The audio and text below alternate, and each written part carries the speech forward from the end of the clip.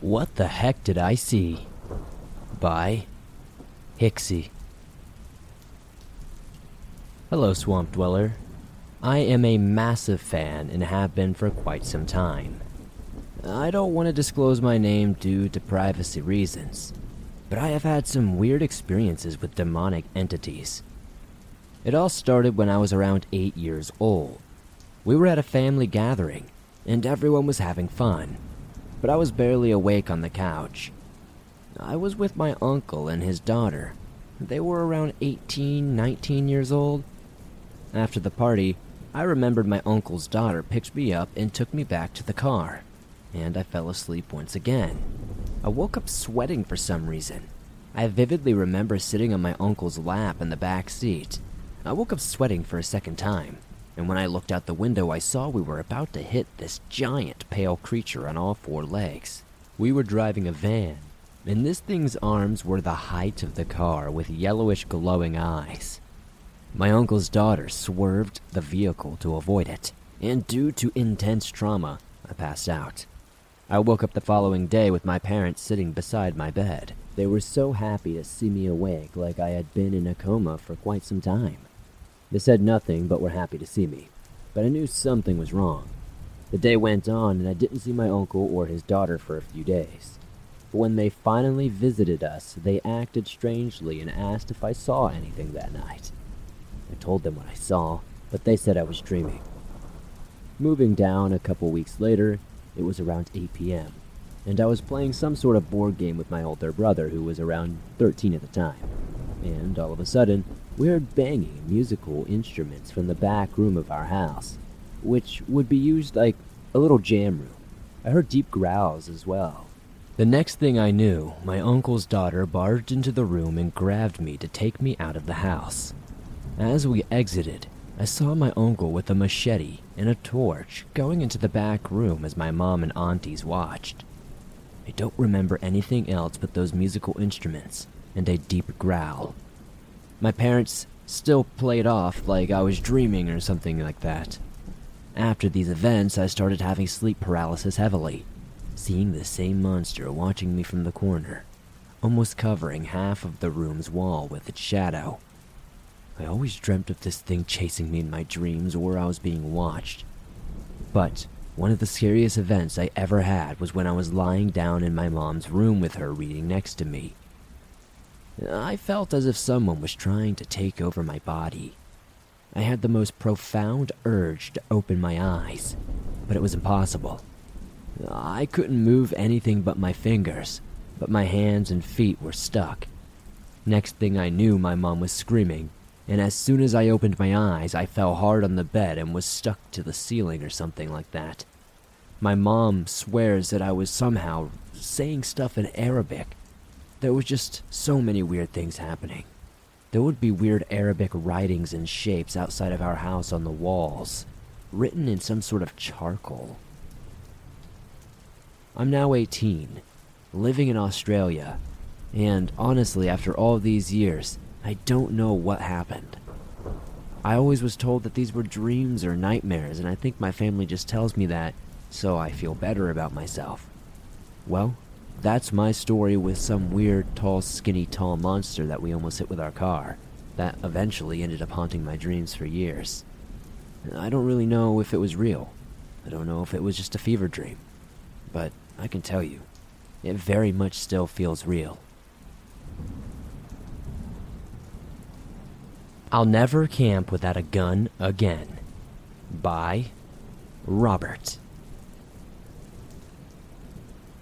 Hello, my name is Robert, and I live in northeast Louisiana.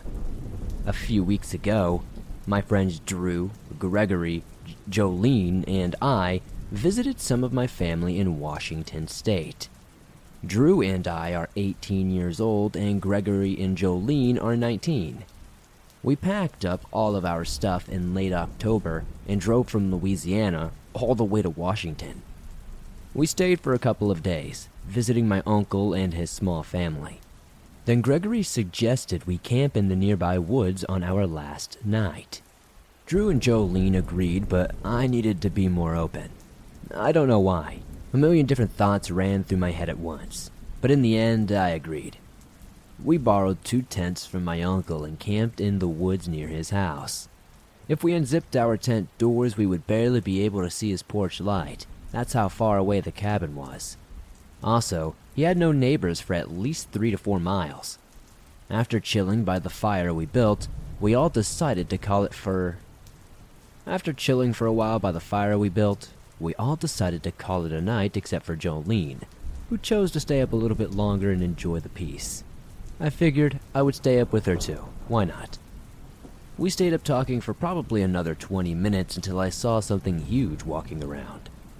It was like 20 yards away at first, and it seemed to be 10 feet tall. Now I could be exaggerating, it was dark, but it seemed like the size of the shadow was exaggeratedly big. We both got nervous and got in one of the tents. We woke up Gregory, who quietly said, "What the hell's going on?" Still half asleep. Gregory grabbed his hatchet and got up on one knee. Jolene tried to explain what we had seen, but it wasn't making any sense to him. "Go back to sleep, y'all," Gregory said, putting his hatchet down and snuggling back into his sleeping bag. After about 20 minutes, we heard the thing walking around our tent slowly. At this point, Gregory was out like a light. I grabbed Gregory's hatchet and put it in my hand. I put my other hand over Jolene's mouth to keep her from screaming. We suddenly realized that we had left Drew alone in his tent with nothing to defend himself. Jolene volunteered to step outside with the hatchet. She jumped back in as soon as she stepped out of the tent. She would not stop breathing super heavy. I asked her what she saw. She said she didn't know, just something vast and solid black. I grabbed the hatchet and stepped outside the tent to see it for myself. I saw the giant thing looking down at our tent. I just about pissed myself. I swung the hatchet at its leg out of fear and heard it scream and shout in pain. It ran off. I was relieved. The scream did wake up Drew and Gregory, though, and Gregory asked what it was before any of us could speak a word. He looked down and saw the really big footprints in the deep mud. Drew looked up at us and said, "Is that a Bigfoot?" My cousin came running with a pistol and a lantern in one hand. "What the hell was that?" she yelled. Gregory pointed at the footprints. "I ain't never coming without a gun again," he said with a grit in his voice. I couldn't sleep again until we returned to Louisiana. That was one creepy night. A Shapeshifter Ruined My Fishing Trip by Kyle E. This is the time I swear I heard and saw a skinwalker or shapeshifter with 2 of my friends. At the time I lived in North Carolina. I won't say where precisely for privacy reasons, but my friends Caden, Alex, and I decided it would be a fun idea if we went camping with some weed and some alcohol and just a 38 on us. We collectively decided to go to a nice trail near a lake that we all enjoyed, and it seemed relaxing, but man, was I wrong. It took an hour and a half to get to the campsite, so when we got there, we weren't really in the mood to set up at first. We wanted to walk around for a bit and see the lovely lake view. After we chilled out for a bit, we all agreed it was time to set up because it was going to get dark soon. So Alex and I set up the camp while Caden started the fire and put rabbit stew over it. This next part is essential. I remember Alex saying, "Hey, can you help me with this?" because he couldn't put the rods in the loop. A little after Alex and I were done, we asked Caden to see if the dinner was ready, and he said it would be shortly. It was at this moment I suddenly felt cold down my neck, like I was being watched. So I put on my holster for 38. My friends noticed this and asked what was wrong. I told them I felt like I was being watched, and they shrugged it off as some sort of joke, and I immediately felt a little better after this. Fast forward 3 hours, and we were by the campfire, smoking our joints and drinking, when I felt a cold rush through me again. I didn't want to say anything about it this time, so I told them I was getting tired, and they all agreed. So we put out the fire, and Alex said he had to take a leak, and Caden and I said fine. So we packed up trash and put out the fire. Not a minute later, we both heard Alex call us from the woods. "Hey, can you help me with this?" But it was weird. Because it was in a distorted voice and impossible because we saw Alex go right out of the camp and this came from the left. This freaked Caden and me out, so he called Alex on my phone to see what he needed. I was already scared enough, I didn't want to go into the woods. He picked up and said, "What?" I replied, "What do you need help with, man?" And he said, "What do you mean?" I immediately pulled out my .38 and told him to get back to the site as quickly as he could. I stayed on call with him so I could hear the leaves crunching on call, but I didn't listen to it outside the camp, so I knew he went a little way. Then I heard again, "Hey, can you help me with this?" Now honestly, I'm not a tough guy on the inside or out, so my eyes started to tear up from pure fear. As I turned and saw Caden, I saw him with the same face. We both knew it wasn't Alex calling out, but it sounded exactly like him. So we were terrified.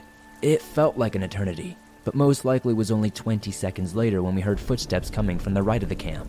We peeked out the tent and saw Alex with his phone. We told him what had happened, and he did not believe us.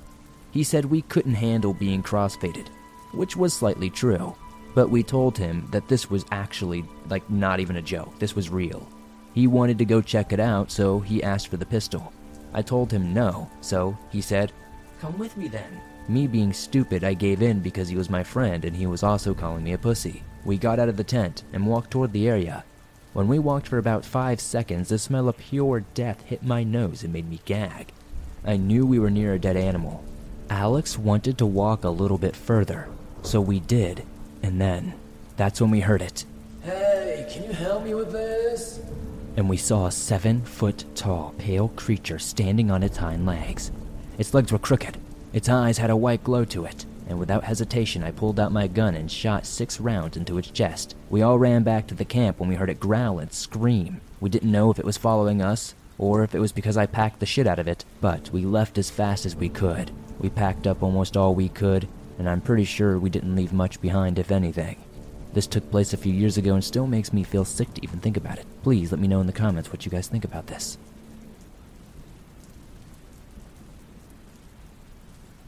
Wild Animal Attack by J. Alvarez. Hello, Swamp Dweller. The following event happened when I was 14 years old. I am now 48.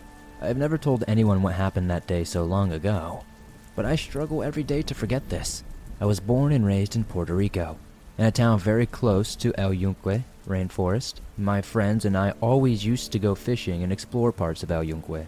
On this day, me and my friend Jose went swimming and fishing for some time since the school was out. We took our usual route on our bikes. We hid them and continued on foot up the mountain to the creek where we swam all the time. We had a blast with some tourists that found the stream. The tourists eventually left and we stayed behind.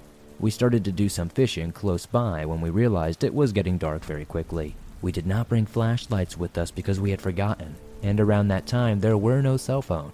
We struggled to find our way back. We were falling and sliding all around. We came to a stop when we heard trees and branches snapping ahead of us. We thought it could be wild pigs or dogs. So we climbed one of the trees and stayed silent to see what it was. A few minutes passed and Jose got down from the tree. He was trying to join me where I was. I can see him in the darkness due to the moonlight shining when he just disappeared. It was like he was swept off his feet by something. I kept quiet. Maybe I was afraid, but I stayed silent. I didn't even attempt to try to find him.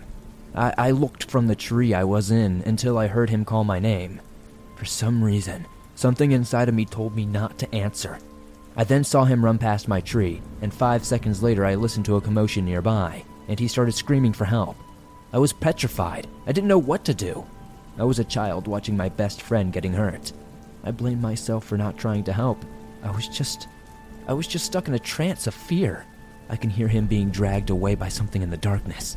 I stayed on the tree for hours until the next day's light. I ran down the mountain without looking back. I grabbed my bike and went straight home. My parents were not home because they had gone to work. They did not know I was even missing the night before. Jose's parents alerted the police, and I said that he was not with me the night back.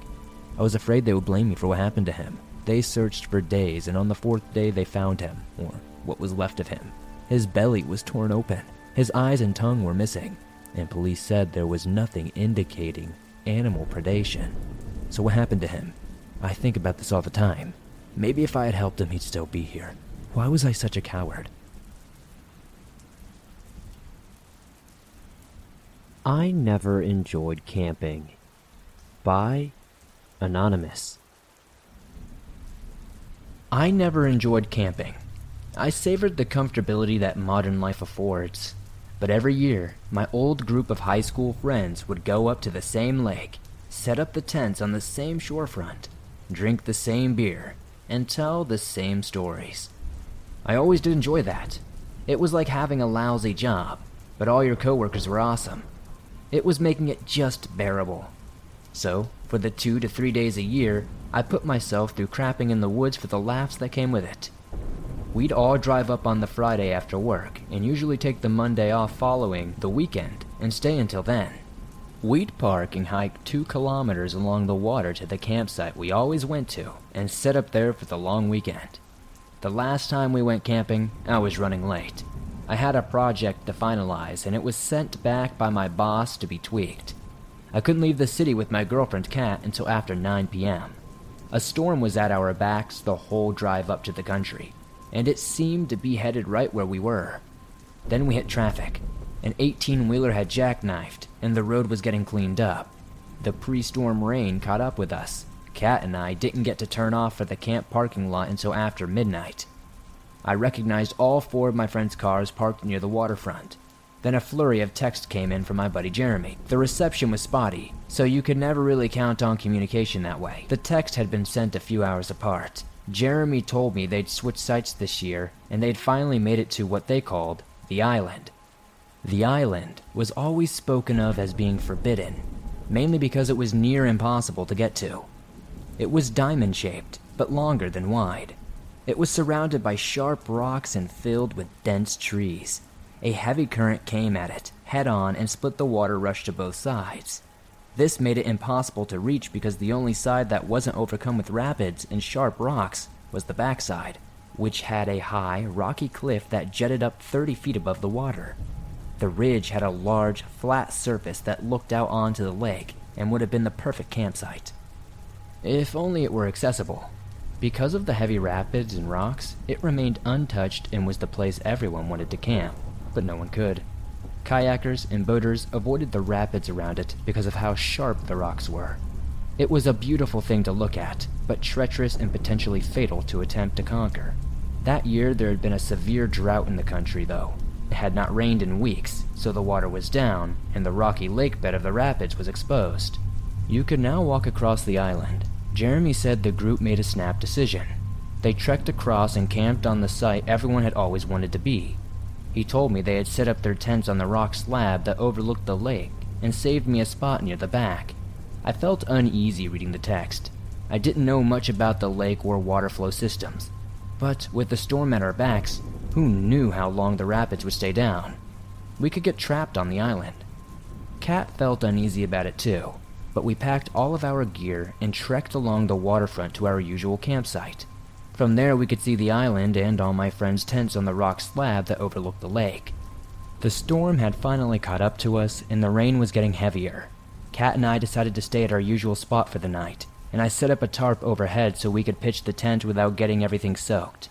When that was done, we were both exhausted, and she crawled into her sleeping bag. I ventured out in my rain slicker to the lake's edge. I sent a few texts to Jeremy and the others. None of them went through, though. I looked at the island, which was 100 yards away, and focused on the tents. Only 2 tents were visible, both with stationary lights turned on inside, causing them to glow like fireflies in the dark landscape. I couldn't see any movement, though, but that was not surprising. It was late and they had all probably gone to bed. As I turned back to my tent, my flashlight caught strange shapes of rocks in the dried-up rapids, like they all had abnormally curved edges. I didn't think much of it, and joined Kat in the tent.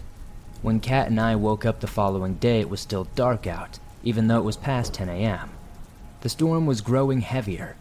We put rain gear on and went to the lake's edge to look out at the island. The storm had caused the water to rise, just a few inches higher, but it was starting to move quickly. The visible tents looked the same on the rock slab. The flashlights were still on in the same positions. No movement. We figured the idiots were probably still drunk or hungover and had no idea what the situation with the storm was. I yelled across to the island, but the rain and thunder covered my voice. Kat and I talked about it and decided to trek across the rocky floor of the lake while we could. We climbed down onto the lake bed, 5 or 6 feet below and made our way through the muddy, rocky terrain. As we got closer to the island, I noticed the strange-shaped rocks I had seen the night before. There were a lot more than I had previously seen. They seemed to surround the entire island. There were more rows of sharp rocks jutting up and huge pointed boulders with multiple carved and sharp edges. None of them looked naturally eroded and formed by time, though. They did show aging, but they didn't look like they had been there forever, if you get what I mean. They looked like they had been sharpened like fish hooks. No wonder kayakers and boaters didn't come this way. As I looked closer, I saw inscriptions carved into the sharper, hooked rocks. The carvings were deteriorating, but I could tell they were symbols. Someone, long ago, was responsible for these symbols and hooks. We continued toward the island, narrowly avoiding the sharp rocks and slippery ground. Along the island's edge, we found a portion of stones that opened and gave an entrance. We climbed the rocks and made our way onto the island. The woods were dense and dark, so we decided to move along the side of the island and towards the rock slab and campsite. The storm was starting to get heavier, and boy did it make the climb up hard. But we found our way to the campsite and saw 4 tents. There was a soggy fire pit, some beer bottles and cigarette butts, loose garbage and foldable chairs. But no people. None of my friends were there. We looked inside all of the tents and everyone's belongings were still there, but they themselves were missing. Kat thought maybe they were in the woods. Perhaps even they found a cabin or shack on the interior, something to investigate or ride out the storm in. Then I saw the carvings. The giant slab of stone we were standing on had lines of the same symbols from the hooked rocks on the lake bed. Kat noticed them too and mentioned they looked indigenous. We found a rough pathway into the woods, but the path wasn't more than just trampled grass, shrubs, and bushes, and some beer cans and cigarette butts. We followed the trail as it led further into the island's interior. The dense trees blocked out the rain from above, and any light the sky gave off was long gone. The interior quickly felt like night, and the sounds of the storm drowned out. All we could hear were the tall swaying trees overhead as we moved through the mossy, vine-filled woods.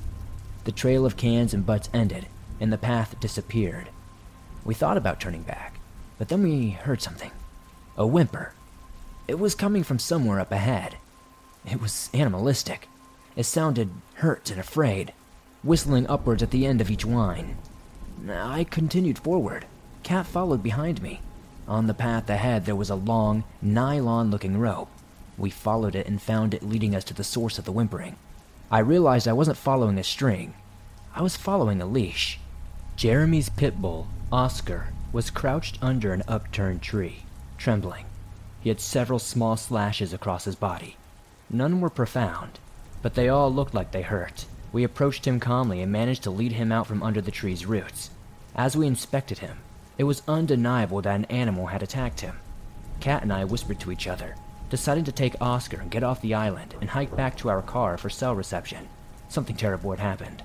We cut to the right, heading directly for the island's edge, and not back through the woods where we came. Not back to the tents. Then we heard more sounds ahead of us. They were echoing through the dark trees. Cracks, snaps, breaks. It sounded like something was splitting thick tree branches. Oscar started whimpering again and pulled away. Kat took that as a sign and started backing up with Oscar. She motioned for us to go to the opposite side of the island and cross there, but I needed to see what the sounds were. I motioned for her to go ahead and crept towards the cracking trees more. Up ahead, I could see a small clearing in the woods. I peeked into it and saw all the leaves and grass were red. In the center, a hole was dug into the side of a large hill. There were clothes strewn about, all stained with some browning red shade. Then I saw the bodies, if you could call them that. I saw Jeremy first, though it was difficult to tell it was him aside from the bright neon hunting slicker he always wore. His body, just like the others, had been viciously opened and exposed like a fillet. To my left was the source of the sounds. I think one of my friends, Tim, was ripped into pieces. Something was crouched between the two halves of his body. A tall, skinny, vile creature. The beast was all earth tone, greens and blacks and browns. It had tufts of thick, coarse black hair. It looked like it was sticking out on various parts of its leathery skin. It was solid and robust and clawed through Tim's thighs. the creature pulled out Tim's femur and bit down into it. I looked around at the other bodies and realized they were all missing their bones. The creature didn't eat their skin, their muscle, or fat. It wasn't interested in the meat. It just wanted to eat their bones, which had been torn, pulled, and ripped away from the muscles and ligaments. Even the skulls had been broken apart, and the insides cast aside as the head was devoured. I watched the creature's jaw grind down on Tim's femur. The chewing was horrifying, the breaking, crushing, and pulverizing of bone. Then, the femur snapped, and the familiar crack filled the woods again. A whimper came from the woods behind me, from Oscar. The creature jerked in my direction. I ducked behind a tree before it saw me, but I knew it would be coming. It heard Oscar. In a low, crouched position, I started rushing through the woods, following the path Kat and Oscar made. But I wasn't quiet as I had hoped, and sticks under my feet began to break, echoing through the trees. A screech roared from the woods behind me. I ran faster, knowing the creature was aware other people were on the island now. Its island. I heard branches breaking and heavy movement behind me as the creature gained on me. Then I started to listen to the storm again.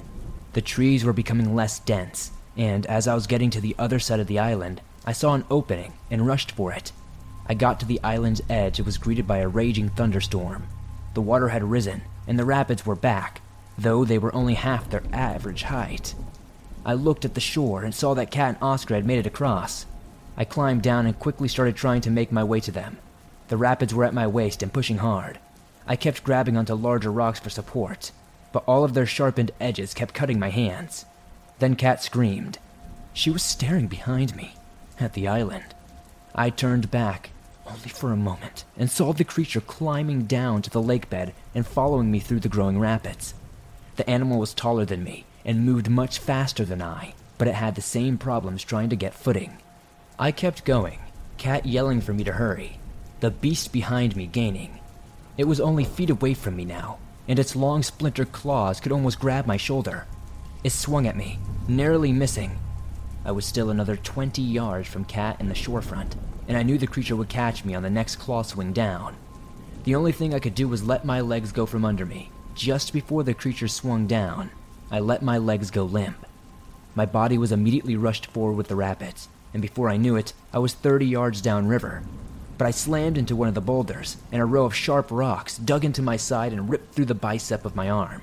Another, more poignant and pointier rock put right through my shoulder. It was excruciating, especially with the water pushing me away from the boulder, causing the wounds to open and tear. I heard that horrible screech again and looked up to see the creature had done what I had done. Only the rapids had carried it further to the right. A sharp, long rock was sticking through the creature's abdomen. It had been impaled and was trying to pull itself forward and off, but the hooked edge of the tip was too jagged, and the rapids kept hitting the creature, forcing it back to the hilt. The creature didn't look like it was going to get free, and I realized I'd suffer the same fate if I didn't get loose from the rock I had been snagged on. I managed to pull myself forward and free from the stones lodged in my shoulder and arm. The hooks on the ends tore off a good chunk of skin and meat when I did, but I was free. I slipped, struggled, and fought to the shore where Kat and Oscar were waiting. I rolled both of my ankles and could barely stand up. Kat helped me up, and we looked back at the rapids. The rising water and heavy current were overcoming the creature. We could only see it from the chest, and it was beginning to give up. But when it saw us watching, it got a jolt of energy and was finally attempting to pull itself off the rock. We didn't wait around to see if it did. I did my absolute best to rush Kat and Oscar through the woods, and we found a cottage not too far. We called the police from there, and an extensive investigation started. But ultimately, all that was released to us or the public was a wild animal attack had left several young adults dead on an island they weren't supposed to be on. I still think back to the rocks and boulders surrounding the island, the sharp ones, the one I'd been stuck to and the one the creature died on. Up close, they were all stony fish hooks. I always thought fish hooks were used to catch something to eat, but I was starting to think these were used in the sense of keeping something from trying to escape. Whoever sharpened those rocks, however, they did it and they knew exactly what they were doing.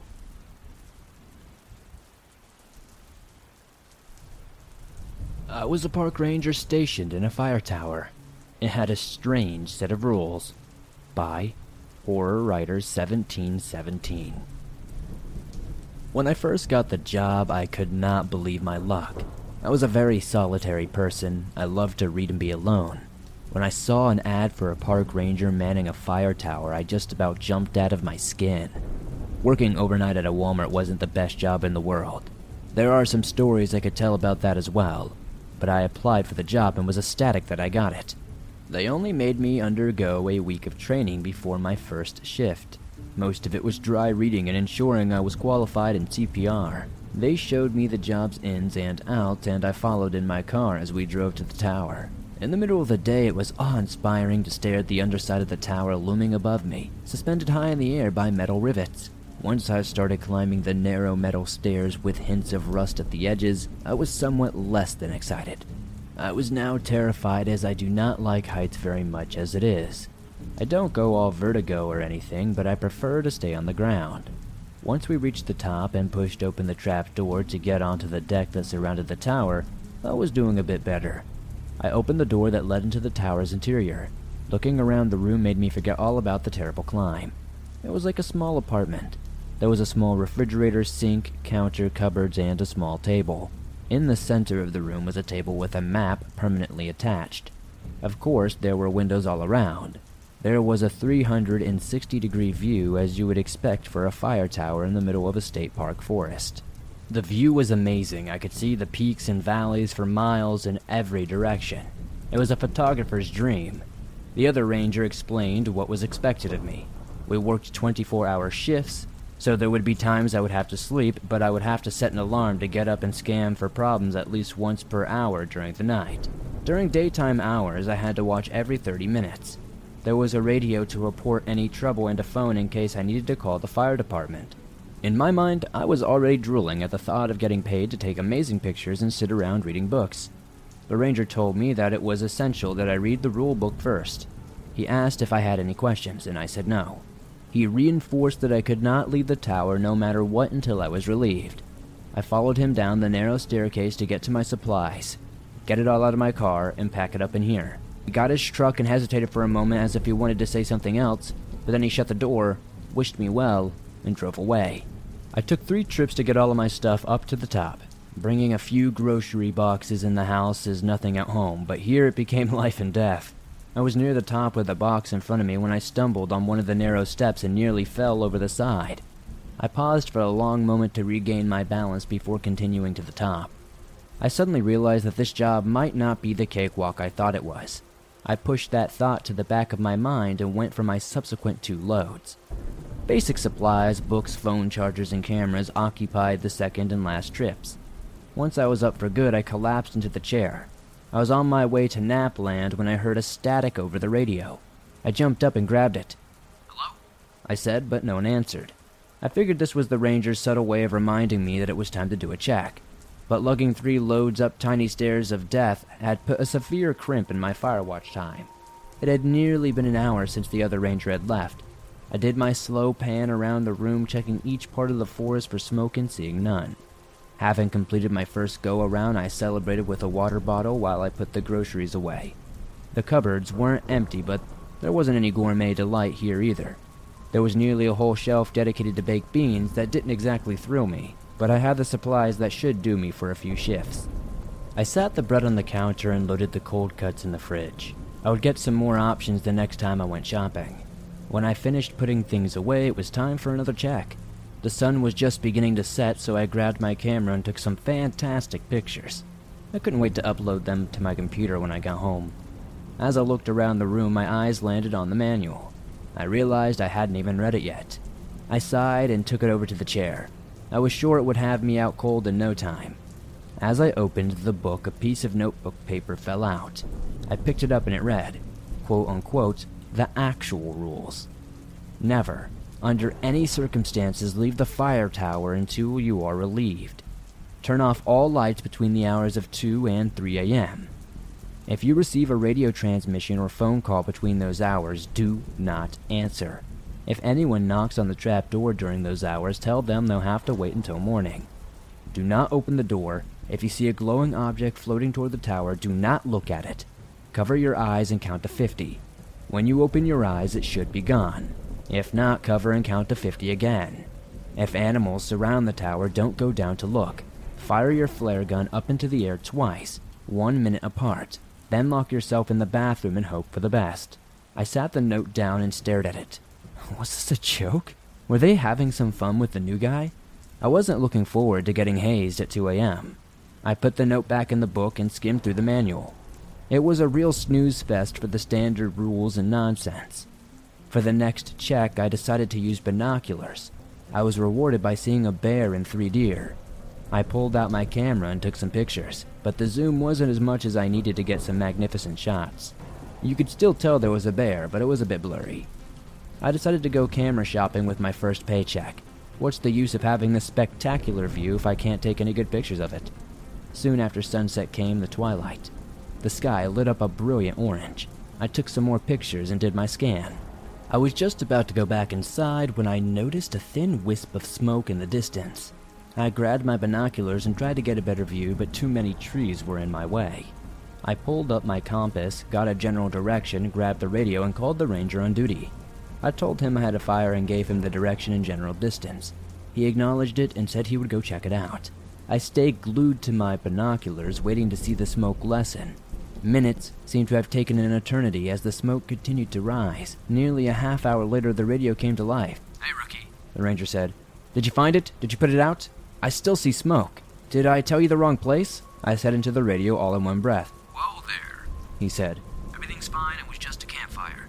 "A what?" "A campfire," he said. "Nothing to worry about." "A campfire?" I repeated in a daze.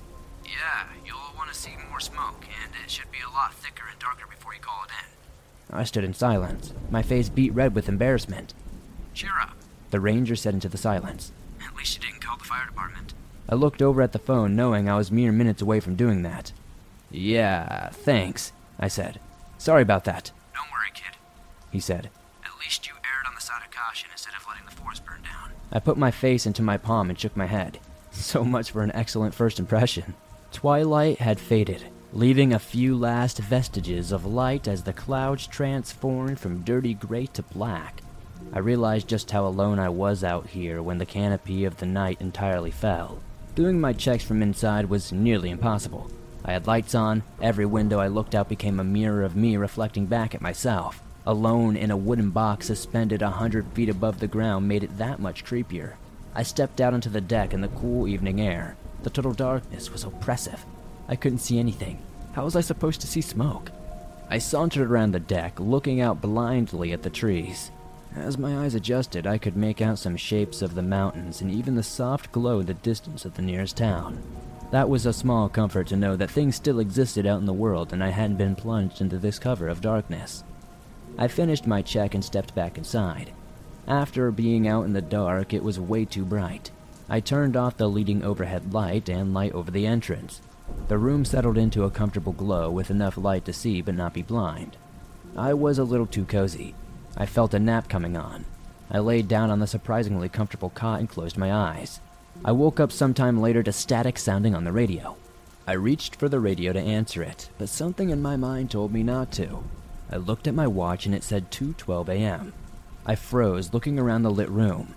I thought about the strange rules I had read earlier. I reached up and turned off the light, plunging the room into darkness. As my eyes adjusted, I could see just a few things. I looked out the window and could swear I saw someone peering in at me. Just then, I heard static on the radio. There was a voice trying to get through, but it seemed weak. I waited to see if they would call again. A minute later, static sounded again. Beneath it, I heard the voice. It was a little stronger this time, and I could make out just something barely. It sounded like it said, "Help me." It said it in a feeble yet insistent voice. I reached for the radio again, but something made me glance at my watch first. It was 2:23 a.m. I faltered and didn't answer. Those creepy rules, I thought. What if they were real? I've already broken one by having the lights on. What happens when you break the rules? I sat in silence, wanting to know the answer, but at the same time not wanting to know. The radio came back to life, though much more prominent this time. "Help me! Can anyone hear me? Help me!" The voice sounded desperate. I couldn't tell if it was a man or a woman. It had a strange quality that I couldn't quite place. I fought the urge to answer, not knowing if I would be fired for dereliction of duty or not. This is what I was out here for, after all. I needed to answer, but my mind wouldn't let go of those rules.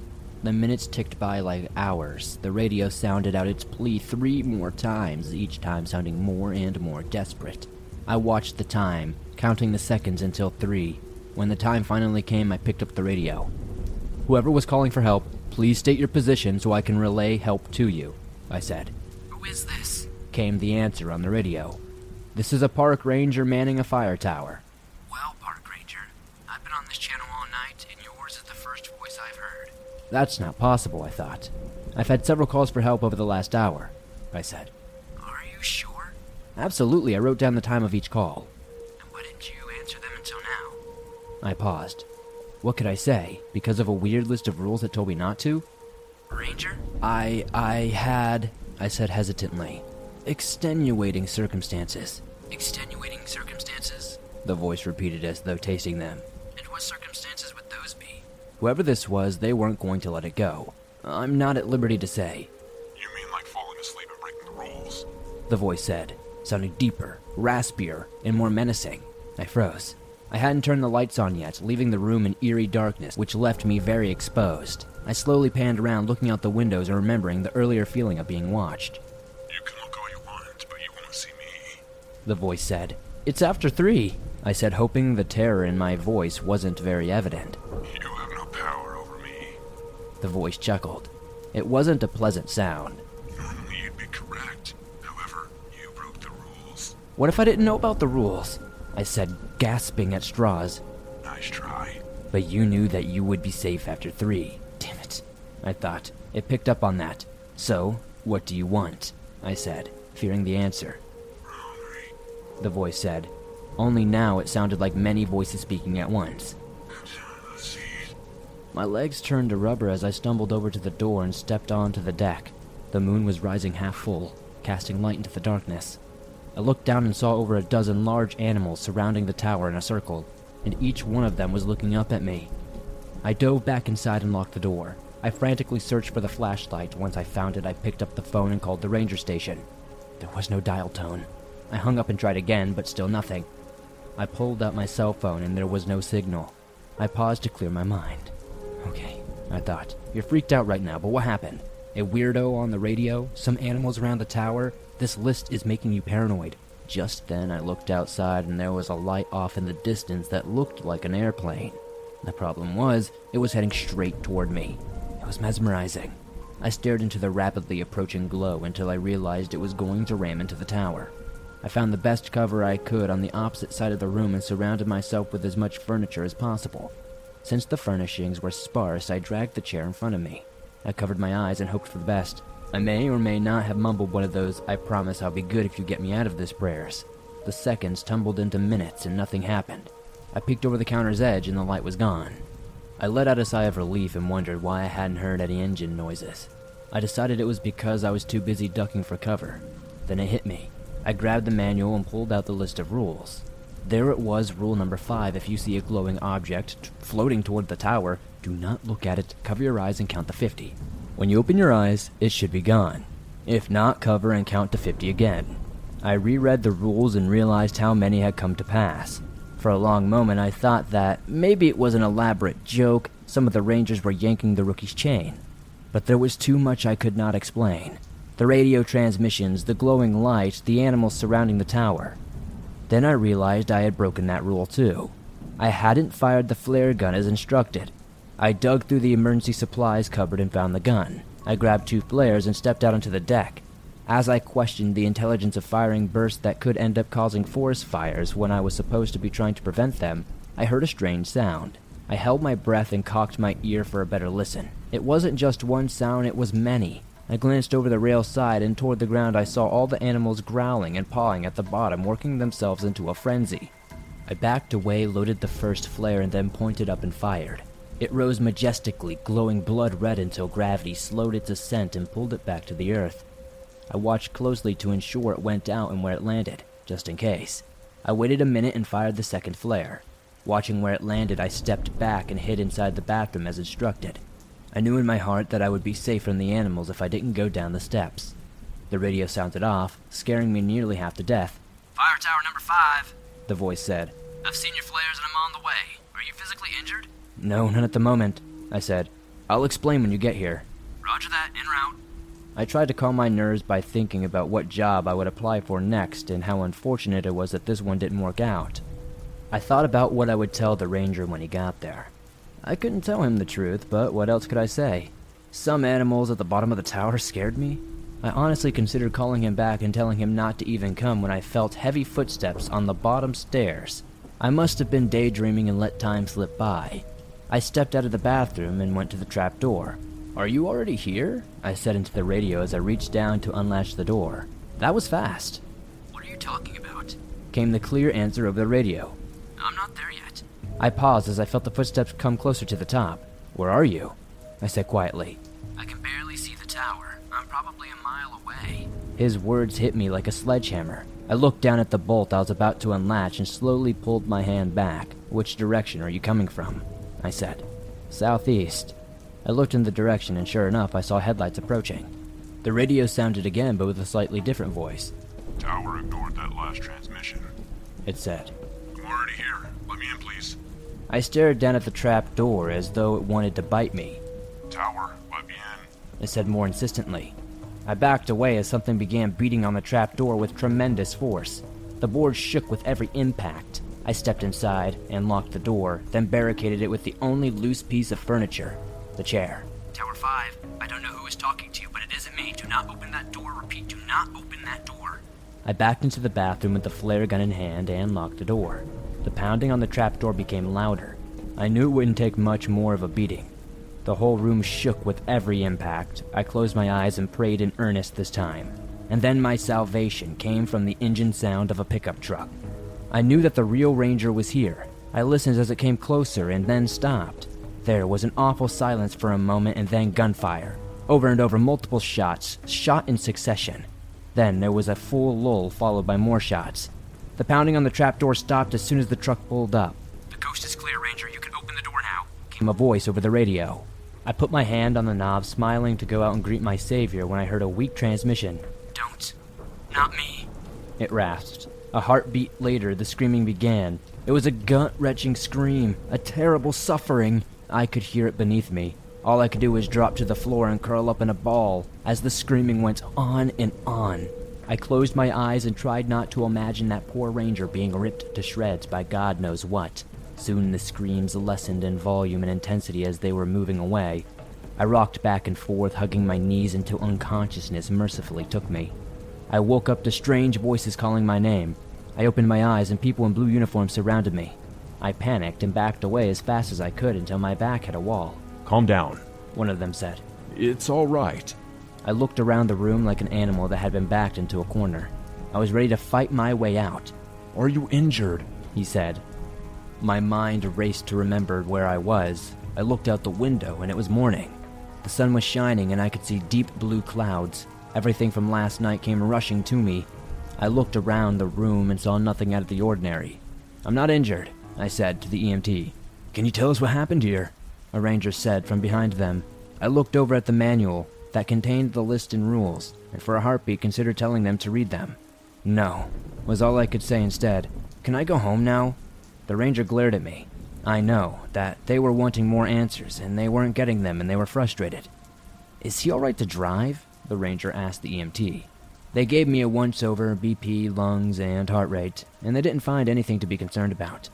"I'd say physically he's fine," the EMT said. The ranger sighed. "Go ahead," he said, "but I'll want to talk to you tomorrow." I nodded and stood, gathered my things, and started toward the door. When I got to the open trap door, I hesitated, seeing it had been hacked with an axe. I took a tentative first step, then another.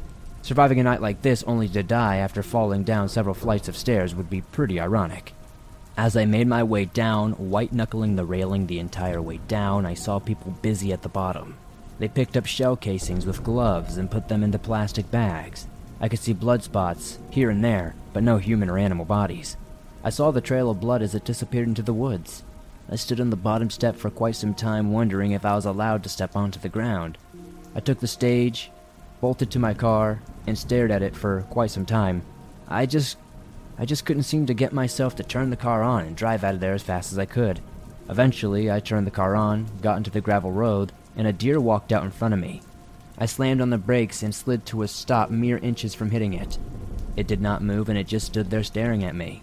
As I looked more closely, I saw blood in its nose and mouth. My heart skipped a beat when I saw a shred of Ranger's patch impaled on one of its antlers. Its eyes bored into mine as I slammed into reverse and then drove, swerved around the deer, and broke every speed limit going home. I called my boss and quit as soon as I got there. Then I packed and started looking for a job in the city. Maybe I can find an excellent, quiet warehouse to guard or something simpler. But if it has a strange set of rules, I'm walking out, no questions asked.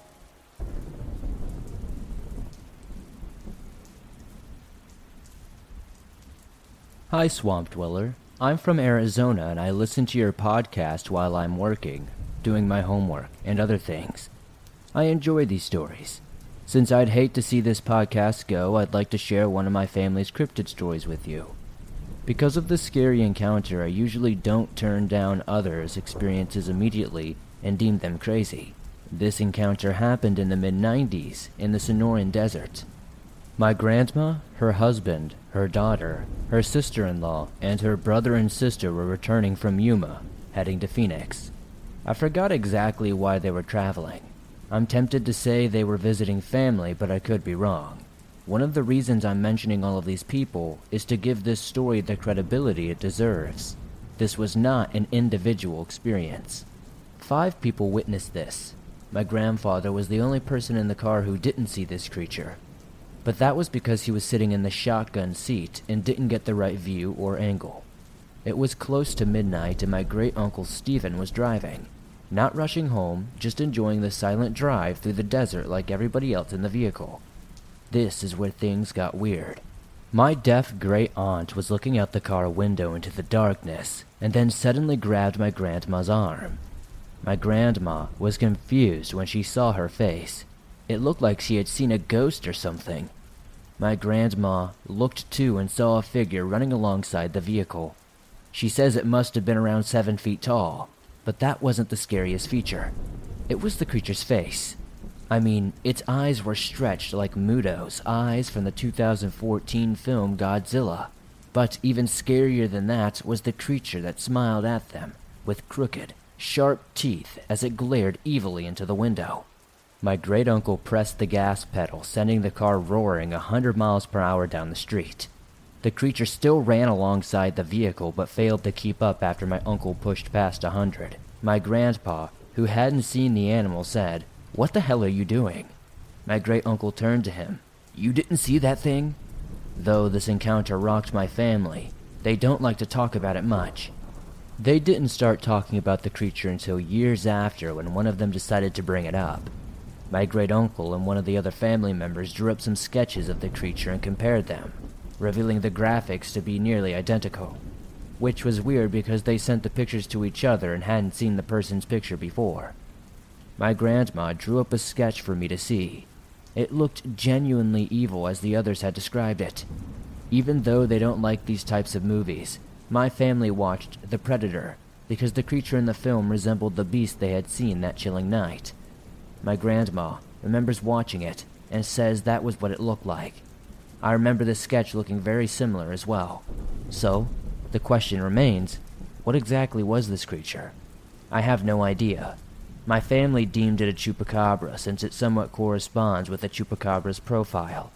But I saw some problems with it. Chupacabras have never been reported this large before in any part of the world, usually topping off at 4 or 5 feet tops, and are known to have spikes on their back, unlike the creature my family encountered, which had somewhat of dreadlocks dangling on the back of its grotesque head. I think it's some evil spirit or something concerning Native American witchcraft, like skinwalkers or something of the like, but I do not know exactly what it is. Yet this story sticks with me even until this day, reminding me of my distant Native American heritage.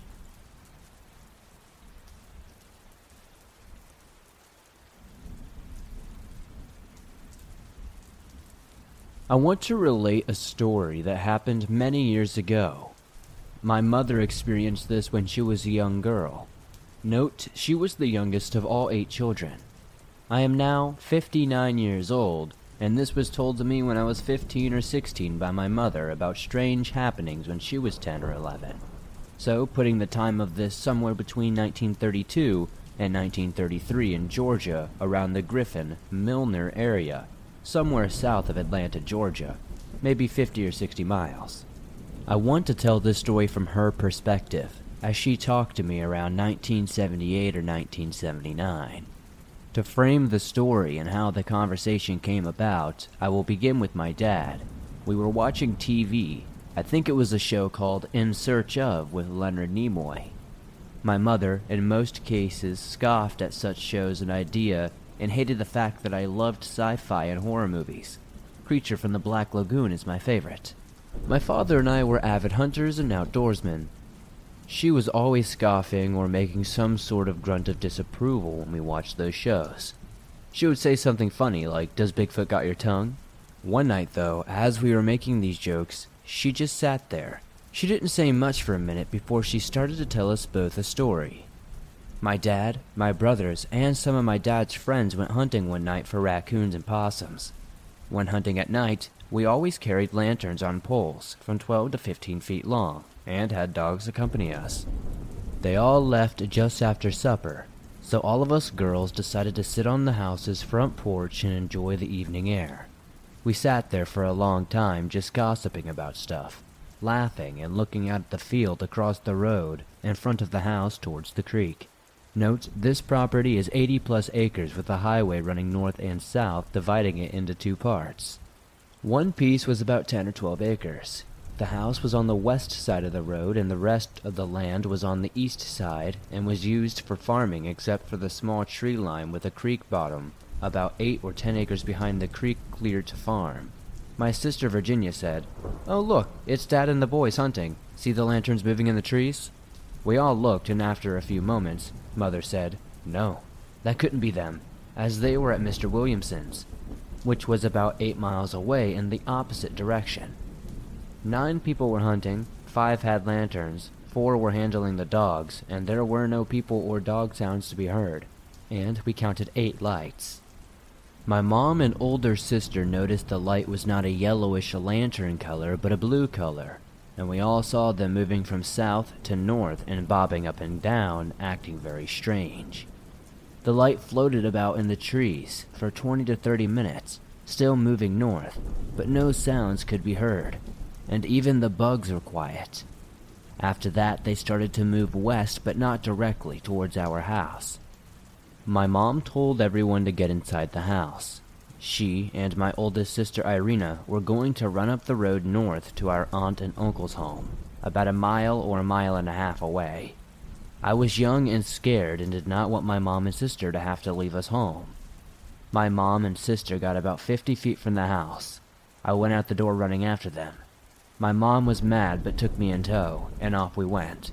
The road had trees on both sides after clearing the field area, and my aunt's house was about a small 4-bedroom home sitting about 75 to 100 feet off the road. We lost sight of the light since we got into the trees, but on my mom's side, she thought the light looked like it was moving in my aunt's house's direction.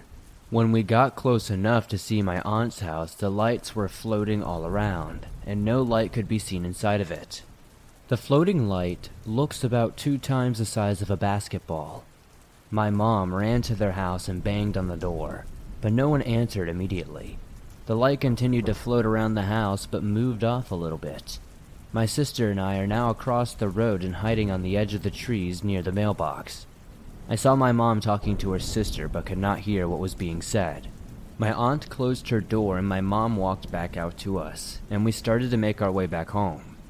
My mom was scared but trying not to show it. After we got 500 or 600 feet away from their house, we saw 4 of the lights were now following us. I got scared and started crying, and my mom told my oldest sister and me to run back to our house as fast as we could. We took off and soon realized our mom was not behind us once we got to the walkway to our house. We started to yell for her, and after what we thought was forever, she appeared from behind the trees, walking as fast as she could. She was older, and after 8 kids, not as spry as she used to be. When she saw us standing in the road, she yelled at us to get in the house now. The floating lights were behind her by about 10 feet and did not come past the trees after my mom went out of the tree line. After about 5 more minutes, my mom came inside. She locked the door tight, and then went to the back door and did the same. She told all of us to stay in the big room and be quiet. All of this occurred from about 8:30 to 10:30. When my mom returned to the house, our dad got back between 12:30 and 1 a.m., and we all screamed when he tried to open the door, and it had been bolted shut, something that didn't happen very often in the middle of nowhere, Georgia in the 1930s. He was a little upset that the door was closed, and they caught no game that entire night because the woods seemed too quiet, and the dogs were acting spooked all night. My mom quickly took him to the kitchen and told him what was going on, as we were speaking to our brothers at the same time, but they were laughing at us. When my dad returned to the room, he told them to shut up sharply and be quiet. He then took my 4 brothers and took them to the porch and told 2 to remain there and the 2 oldest to come with him. They went to my aunt's house back up the road. They were still all armed with shotguns and rifles. After about 2 hours, they came back to our house. He told everyone we needed to be very alert for the next several weeks and stay out of the woods unless one of the boys was with us with a gun, and only during the day. No one was to go out to the woods at nighttime at all until it was told that it was okay. He said that the appearance of the haint lights would mean that the woolly buggers would be about. I asked him what he meant by woolly buggers, and he replied, saying they were tall, hairy men. They were like people, but they weren't people. My dad and mom recalled a time in the early 1900s when the haint lights showed up in the area close to where we were currently living, and woolly buggers had been seen killing livestock and attempting to get into people's homes during the night for several weeks after. For several weeks, my dad and brothers took turns standing guard on the front porch at night, and it was not until just before Thanksgiving that they stopped doing this whole thing that started in the spring. But a few weeks after the light appeared around their house up the road, my uncle died suddenly. Many people in the area blamed the haint lights for his death, as he was just a little older than my dad at the time, so not much older than his late 40s. That's where she stopped her story. A few weeks later, I spoke with my aunts who confirmed my mom's story but seemed to get very upset with my mom for telling me. My grandmother on my mom's side had passed away before I was born, and my grandfather passed away when I was 5. I don't remember him much. My father was 2 years younger than my mother, and he recalled when he was young and overheard his grandfather talk to other men about giant critters moving around in central and eastern Georgia, killing large livestock animals. He remembered the year was 1933, so this was way before my parents even knew each other, but the dates do match up. The property stayed in the family for many years after my grandparents' death until 2015. Though it was not farmed anymore after about 1959, it had grown back with woods, so many of the relatives and I hunt on it from time to time over the years, from about the early 70s until it was sold. I never saw anything strange there nor took much game from there. Still, a couple of my cousins called other family members and myself one year in the spring of turkey season in 2008 to ask if any of us had been walking through the property with blue-colored lights at night, as they were camping on the property at the time. I lived in Georgia at the time, but had my land to hunt on and had not been on that land since 1990, as I lived in Florida from then till 2005 when I moved back to Georgia. After talking for several minutes to my cousins, I don't think anyone had hunted on that land after 2010, till it was sold. The people who bought it, I believe, abandoned their plan a year or two later to build a house on it after the camper they parked on it was destroyed by someone, or something. They sold it, and I think it has since been sold again, but oddly enough, I live in Georgia at the time, in the Grantville area. I was only 4 or 5 miles away from Belt Road, where a Bigfoot-like creature has been seen from time to time. It is called the Belt Road Booger. I had many encounters with them as I lived far off the road, on 36 acres of land, which backed up to 3,000 plus acres of timberland. Again, I never saw anything crazy, but I've had rocks and sticks thrown at my direction, and I've definitely heard footsteps stalking me while I hiked. Sorry for the long-winded story, but I guess to end this all off, my name is Chris, and my friends call me Big C as I am 6'4". I wanted to share this story from my mother because it became more relevant after hearing other people's stories that have been shared on this show. Even though this was not a first-hand story, I 100% believe this story that my mother told me. She was not the type of person to make up things and was not a great storyteller. Both of my parents were practical, grounded people. They thought I was crazy because I loved horror movies, ghost stories, and such things.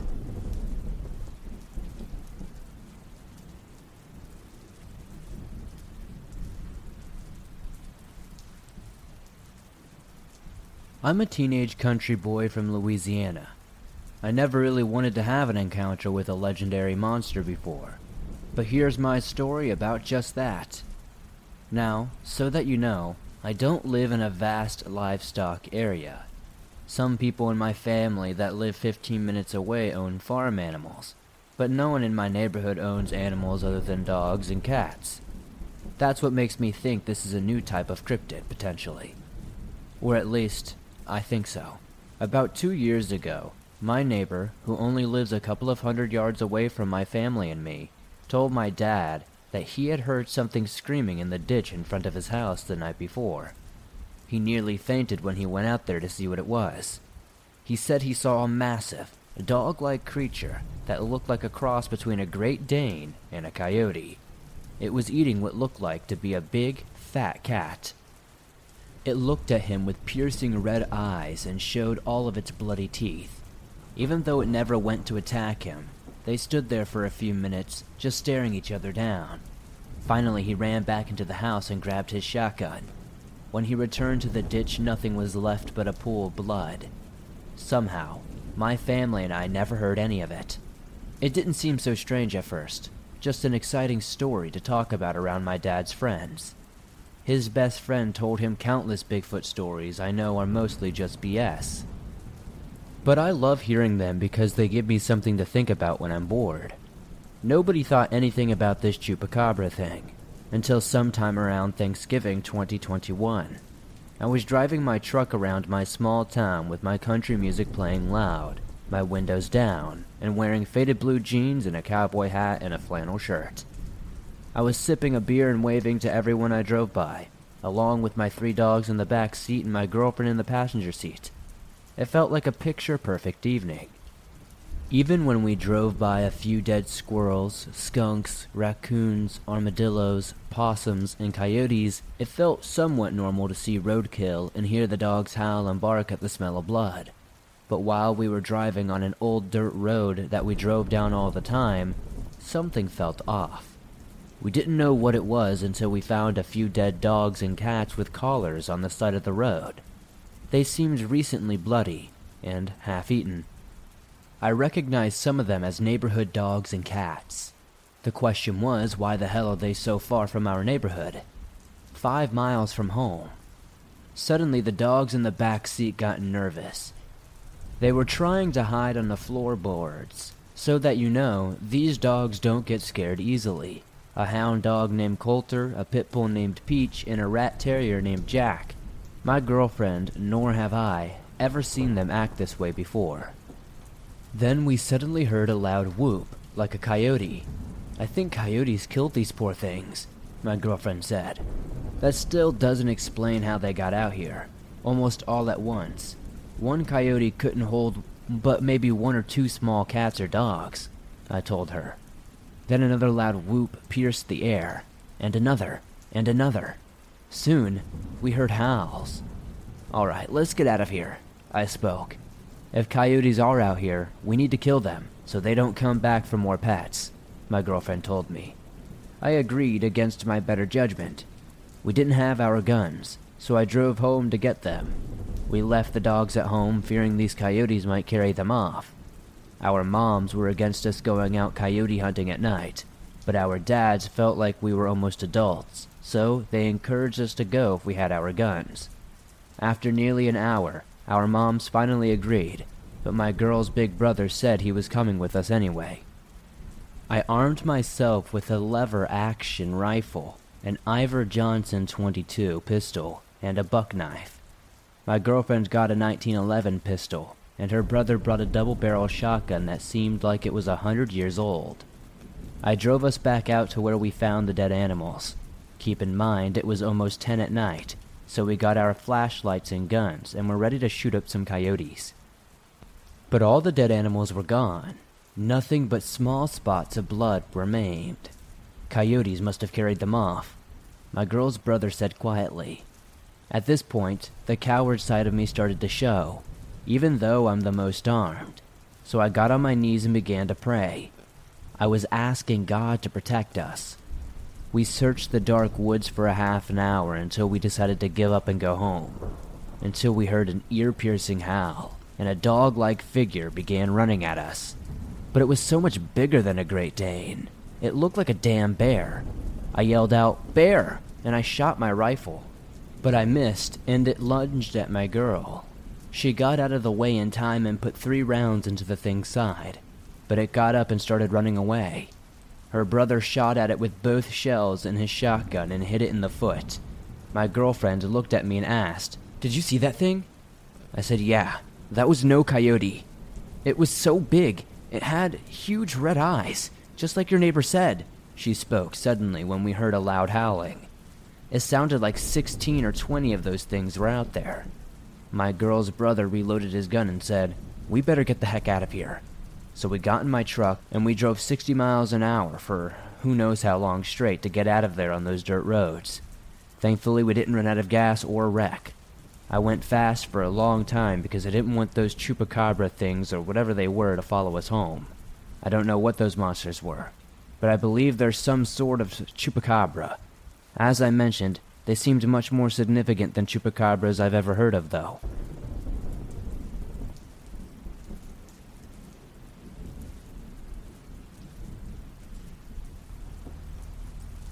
Last winter, I had an experience in Congaree National Park outside of Columbia that brought me to this show.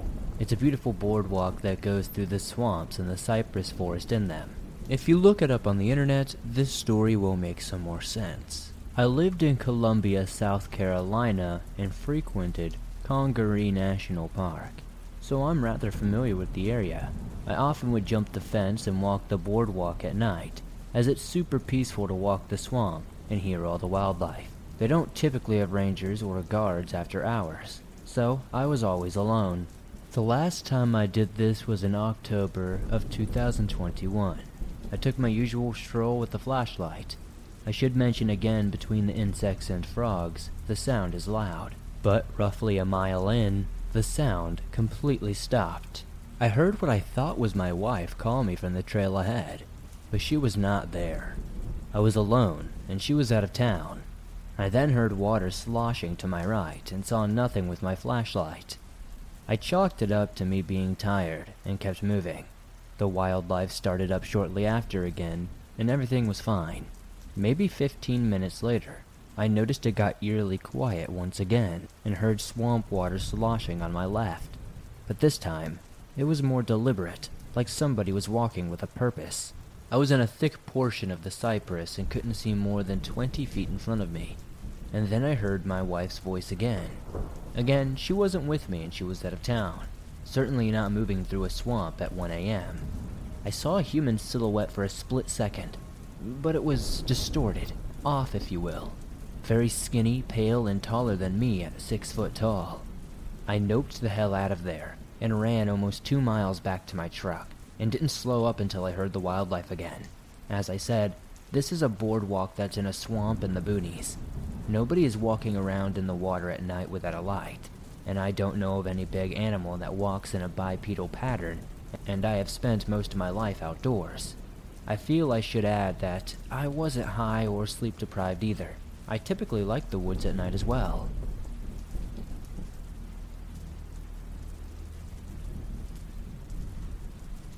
I am 25 years old. I'm a man from the Midwest of the United States, and this is my account of the strangest thing I've ever seen while on this planet so far. When I was much younger, I lived with my parents and 2 brothers in a trailer park in the middle of a small Midwestern town in northern Missouri. Our trailer was at the end of the park, but was still surrounded by the neighboring houses along the four-way intersection with stop signs our trailer set at. One afternoon, while the sun was still in the sky, my two brothers and I went outside in our tiny yard by the road and were playing in a water sprinkler while my parents were inside. After some time, my brothers went inside, but I stayed outside jumping over the sprinkler by myself. I went to jump the sprinkler again and caught my foot on it and tripped and fell to the ground.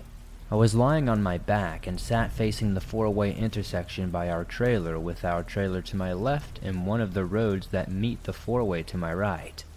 I was lying in the corner of the front and the side of the trailer. I was okay and immediately started to get up and jump some more when I heard a wet, sloppy sound. While still laying on my butt with my hands behind me on the ground, I thought it was my swimming shorts I had on, but I couldn't seem to recreate the sound with them.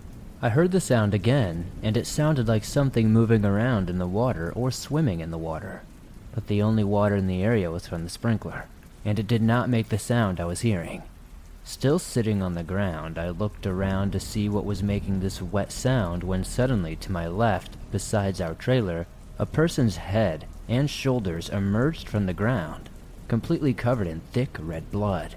Still there, suddenly frozen in fear, I looked and could not tell any details of the person because of all the blood covering them. The person, or thing, noticed me there after a couple of seconds, turned their head, and looked right at me, while still from their shoulders down remaining underground.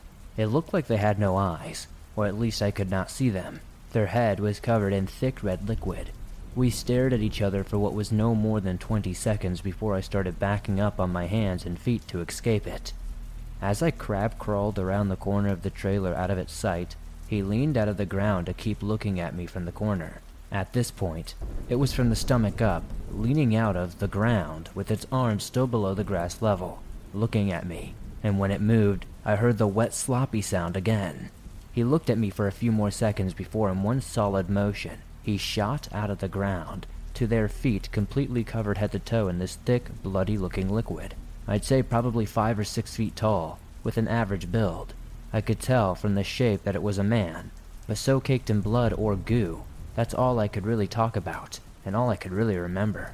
Still locked in on me, it turned its head and started frantically running down the street directly away from me, with the sound of wet bare feet hitting the ground.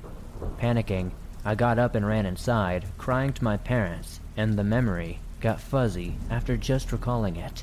I have no idea what this thing was, where it came from, or why it came to be. Nobody I've ever shared this story with seems to even have a clue of what it could be. Most people say maybe it's a demon, maybe I just hallucinated, or maybe something in between. I'd love to know your thoughts in the comments down below.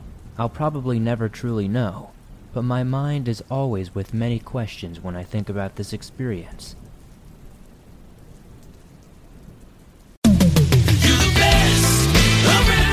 When it comes to buying a pre-owned vehicle, Moss Nissan is simply the best, with one of the largest selections of pre-owned vehicles in the Tampa Bay area. We have options for every situation and budget. And every vehicle comes equipped with Moss Care, which gives you added peace of mind in features and benefits such as lifetime oil changes, roadside assistance, and so much more. Visit us today and let one of our knowledgeable team members give you all the information you need to make an informed car buying decision. Moss Nissan, whatever it takes.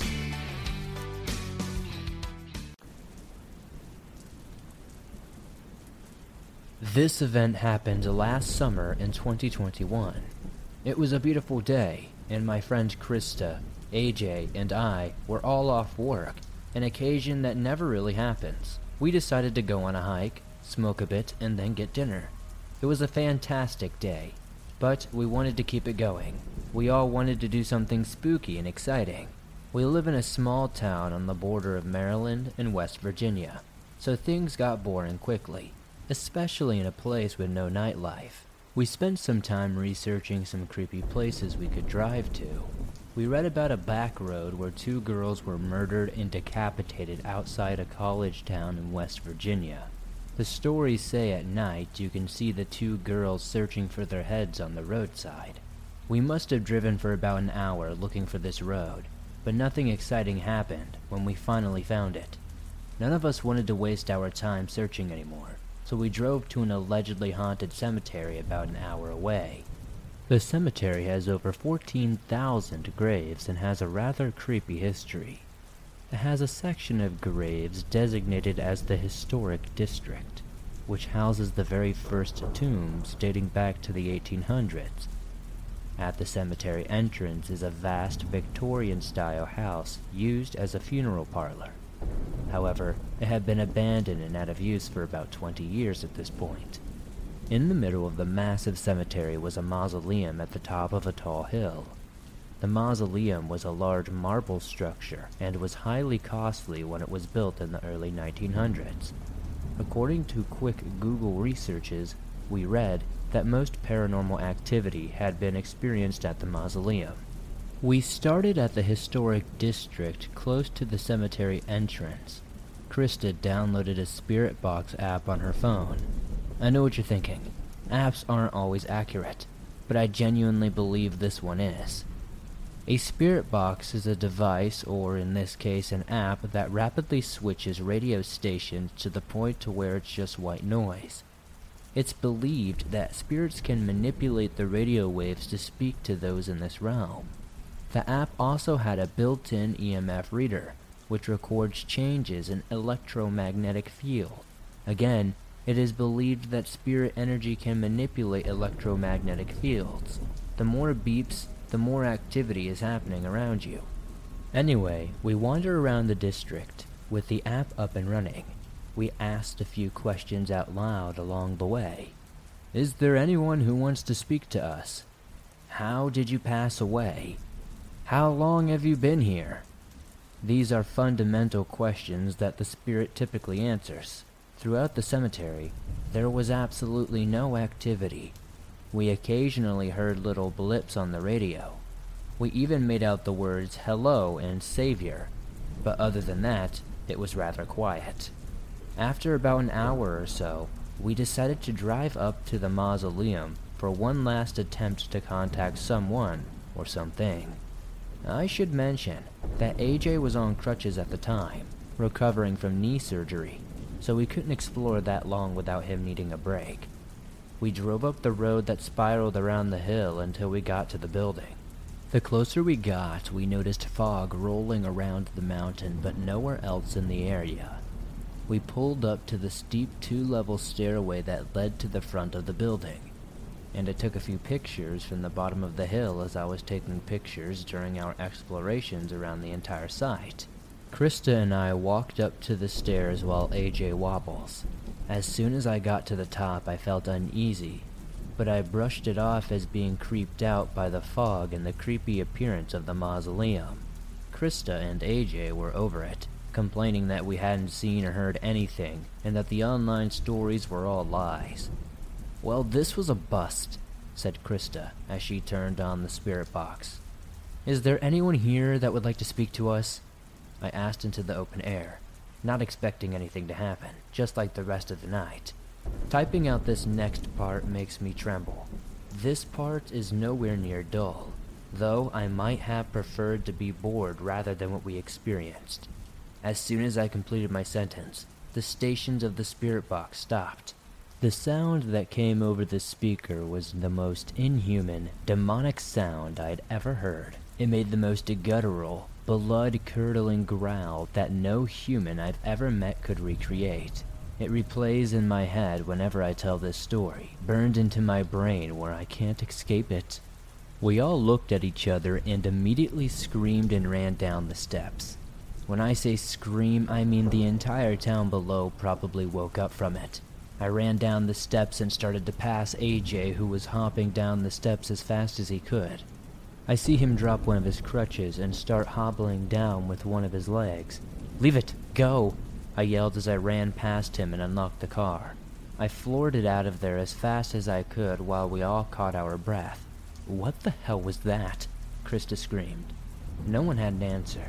We were all just dumbfounded and in shock. Eventually, I turned around to go get AJ's crutch that was left on the stairs. I ran as fast as I could while singing silly hip-hop songs to help distract me from the fact that I was entering this scary place again. I got the crutch, hopped back in, and we finally made our way back home. We passed that old funeral parlor I mentioned as we exited the cemetery. As we drove by, we saw the lights flicker on and off 3 times. Isn't that place supposed to be abandoned? AJ asked with uneasiness in his voice. I don't think any of this place is abandoned, I said as we got onto the highway. When we got home, we looked at the pictures we had taken. All of my photos around the cemetery turned out clear and had no real abnormalities, aside from a few quote-unquote orbs, though I'm skeptical about them.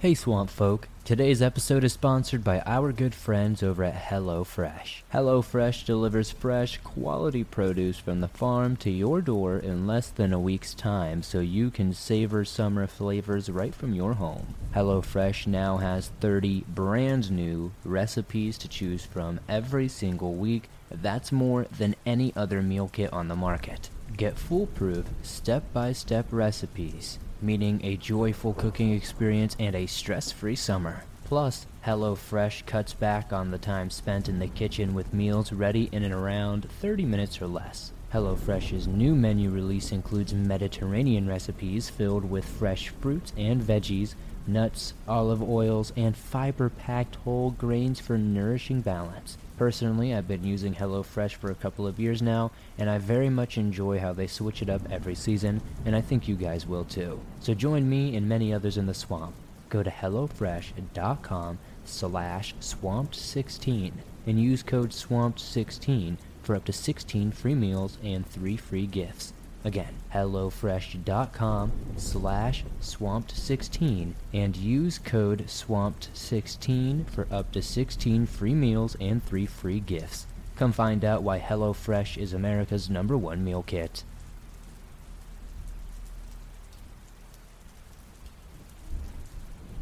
I've been friends with this guy named Ryan for 8 years now. We met in 4th grade. We just finished our junior year of high school. He and I have both been a fan of random walks for quite some time. We've been doing it for a couple of years now during the winter, spring, summer, and fall. Safe to say we love taking walks. He lives a few blocks away from a cemetery. We go straight 2 blocks to get there and take a right down a hill. There's this bridge we go through, then there's the cemetery. It's on a large hill, so most of it is not very visible unless you're up there. We got a little distant during our 8th grade year and didn't hang out too much. I became the popular kid, which was shocking since I've always been an introvert. But anyways, I digress. The point I'm making is we didn't go on many walks together. We rekindled our friendship our first year when COVID hit. We hung out more and talked more. We started walking to the cemetery more and noticed this yellow sports car that would be parked there. We didn't think too much of it. Maybe someone was grieving. It's a cemetery after all. We continued walking there, and the yellow car was at the same spot every single time we went. The lights were turned off. It just sat there for hours at a time. Again, we didn't think too much of it. After becoming a little more distant my sophomore year, we began hanging out more during the beginning of our junior year. We went to the cemetery like usual, and there was the same yellow car. It was just there doing nothing. We both know it wasn't a worker since the vehicle just parked in the middle of the path you can drive through, not at the parking lot near the buildings. But we still carried on. Fast forward to May of 2022, we were just about to finish our junior year. We went to the cemetery at around 9 p.m. since I got a job at a pizza place in January. I always worked 4 to 9, sometimes 4 to 8, every weekday besides Thursday. We walked like usual, talking about true crime, how dry our love lives are, and about movies coming out soon. We noticed the car wasn't there for once. The cemetery has a lot of hills and stretches out. There are maybe a few thousand graves with still a lot of room. You must walk up a mountain to get to the main area, and most of the graveyard is still not visible because of the hills. We continue walking to where the car usually parks, since we've never been there. We continue talking about our issues and notice a vehicle driving in the path. We didn't think too much of it, but when it came close to us, we saw that it was yellow. The same type of headlights, the same license plate. It was dark out then, so we relied on our flashlights on our phones. We got a little freaked out but carried on. We walked a little bit more until the yellow car stopped at its usual place. We stopped roughly 30 feet away from the vehicle for a second with our flashlights. We heard the door open and footsteps approach us. We freaked out and shut off our phone. We bolted away. We were faster than the person, but we knew they were running after us. I asked Ryan in a whisper if he brought pepper spray with him, and of course he didn't bring it the one time that we needed it. We hid behind big gravestones for a minute, waiting to see if this person would run by, but they didn't come. They must have given up. We waited for a couple of more minutes and bolted out of the cemetery, entirely out of breath. We joked about it a little since before we went into the graveyard we said, "Imagine if something terrifying were to happen to us." Speak of the devil. I wonder what would have happened to us that night if they caught us. I wonder just what they would have done to us. I'm glad that Ryan and I took extreme caution when we saw that car. Otherwise, I probably wouldn't be writing this right now.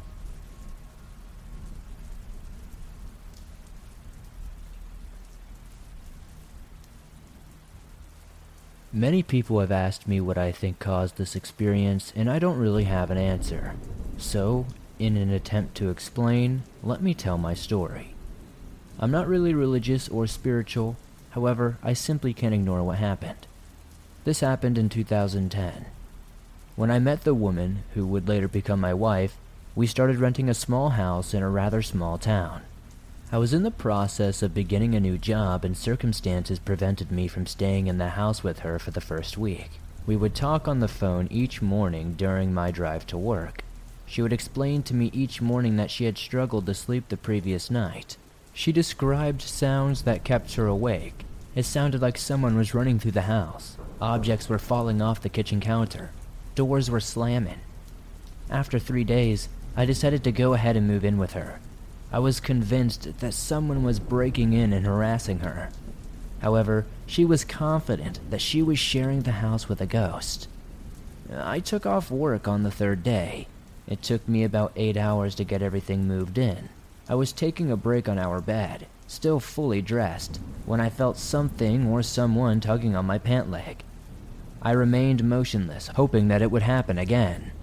After a few seconds, it did happen again, much more aggressively this time. I felt a hand firmly placed on my leg just before it grabbed my jeans and started pulling. She was on the bed next to me, and no one else was with us. We had no pets as it was not allowed at the time.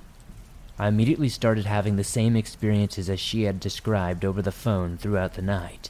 It was like someone was destroying our kitchen, but nothing was ever out of place. There was running, as she explained, which sounded like a smaller person, perhaps even a child. I woke up one night to someone standing next to my bed hovering over me. I heard giggling. The individual bolted out of the room as I turned my head. It was too dark to notice any features. Over 8 months' time, many unusual things happened. To make a long story short, I'll skip ahead to my prior experience, perhaps the most frightening. I was alone in the house, waiting to join an online seminar. I was sitting on my couch with my laptop on the coffee table. I heard the back door slam shut and a person began dashing through the house. These footsteps were heavier, and this person was quickly moving. Given the design of our tiny house, this person was running in my direction.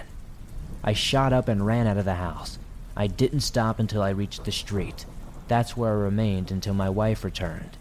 As I was standing by the street, I was looking back in the house. A balloon from a recent party made its way from the kitchen into my bedroom, then back into the kitchen moments later. It felt like I was being watched by someone, and it also felt like I was watching somebody search for me going room to room, all while holding this balloon. This was the last thing to ever happen to us. It randomly stopped after that, but we continued living there in fear for 4 more years. I would give anything to experience it again in a strange way, though. I would try to be less afraid and approach the situation more analytically. My wife, on the other hand, was never scared of it. Unfortunately, my wife passed away a few years ago. I know she would have enjoyed sharing her story here.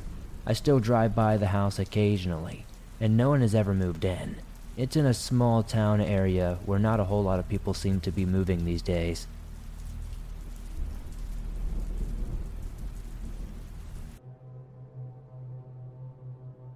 Before starting, I must give some background. I live in an area in Saskatchewan, on a reservation, with my best friend. I was visiting a friend until late 1:30 a.m. when we started to walk home. We had to walk to a T road roughly 5 minutes from our friends. We both had to go in separate directions. His house was only 2 minutes away and mine was still another 20 minutes. He scored me a smoke for the walk and told me he'd see me tomorrow. As I walked home 5 minutes later, my best friend messaged me telling me he had just gotten home. Then he called me, so I answered because I felt something was behind me. I told my friend immediately on the phone. He said not to run, so I didn't. Walking down the road, I heard a loud screech like some sort of person calling for help. It said my name, and my heart stopped because it sounded exactly like my late auntie who passed away a year before this incident. My friend yelled at me over the phone to run and not look behind me, but I didn't listen. So I looked behind me and saw a tall beast with antlers roughly 100 to 150 yards behind me. That head was the actual skull of a deer. It yelled at me, "I see you," in a very dark, almost abnormal voice. And keep in mind, to get home, I still had a minimum of 10 minutes of running. So I turned and bolted as fast as I ever ran because I thought I was going to die. And luckily enough, I had my friend on the phone and screamed at him to call my grandfather to bring the truck and rifle to the bottom of the road. And as I was running, I felt as if this thing was 3 times faster than me. As I got closer, the screams of whatever was chasing me sounded more distant, but I was still too frightened to stop running. Still, as I got closer to him, I heard my dog, so I started calling out for him, and he came to me. At the same time, I collapsed and passed out, and maybe 5 hours later, I awoke in the ER, had a bandage over my shoulder, and asked why I was there. Hence, they showed me pictures of when I got brought in by my grandfather. I had a huge scar, almost like 4 claws, but too far apart to be a bear. My grandfather told me that my dog was bitten once and hurt almost like it was protecting me. At the same time, I was unconscious at the approach of my road. Ever since, my dog has never left my side. He even has a hard time when I go to school. But that is the story of my, what I believe to be, Wendigo encounter. You don't need to believe me, but ever since I have been way too afraid to be left alone without a friend and my dog. And if you want to know my dog's name, his name is Bear. He is a whole breed, black German Shepherd.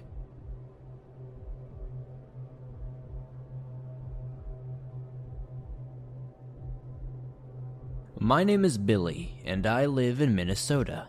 Most of the state is a mix of urban and rural areas, but I stay close to the city. This story being one of the reasons. This story doesn't have any ghosts or ghouls, but it does have a genuinely terrifying experience that has stuck with me.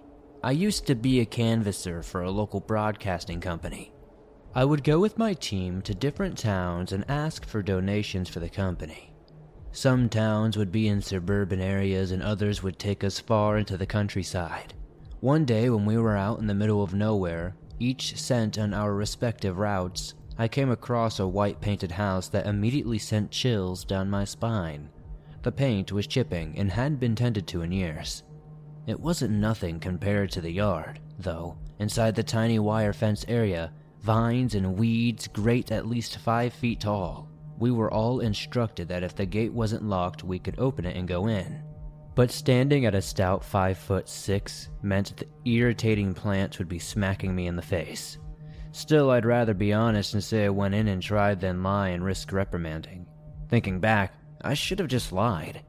I had to fight through weeds and sharp spines of plants that didn't want me there until I eventually reached the screen door. The outside windows of the patio were blocked with taped newspapers, blotting out any chance to look inside. My instinct was to run from this strange place, but I calmed my nerves and continued to go in anyways. I checked the handle to feel it was unlocked.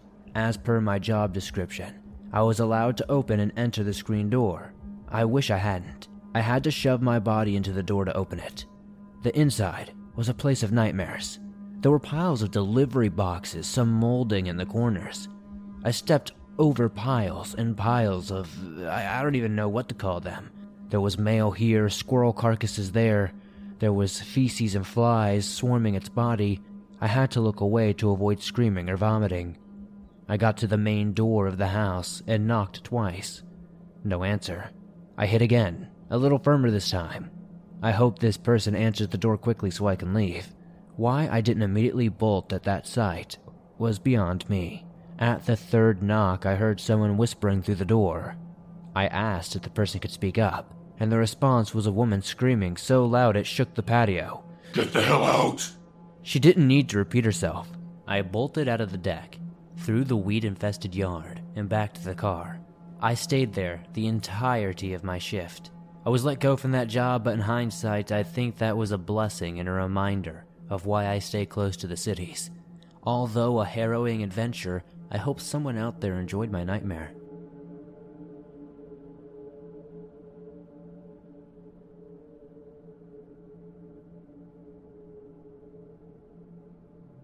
This happened last summer.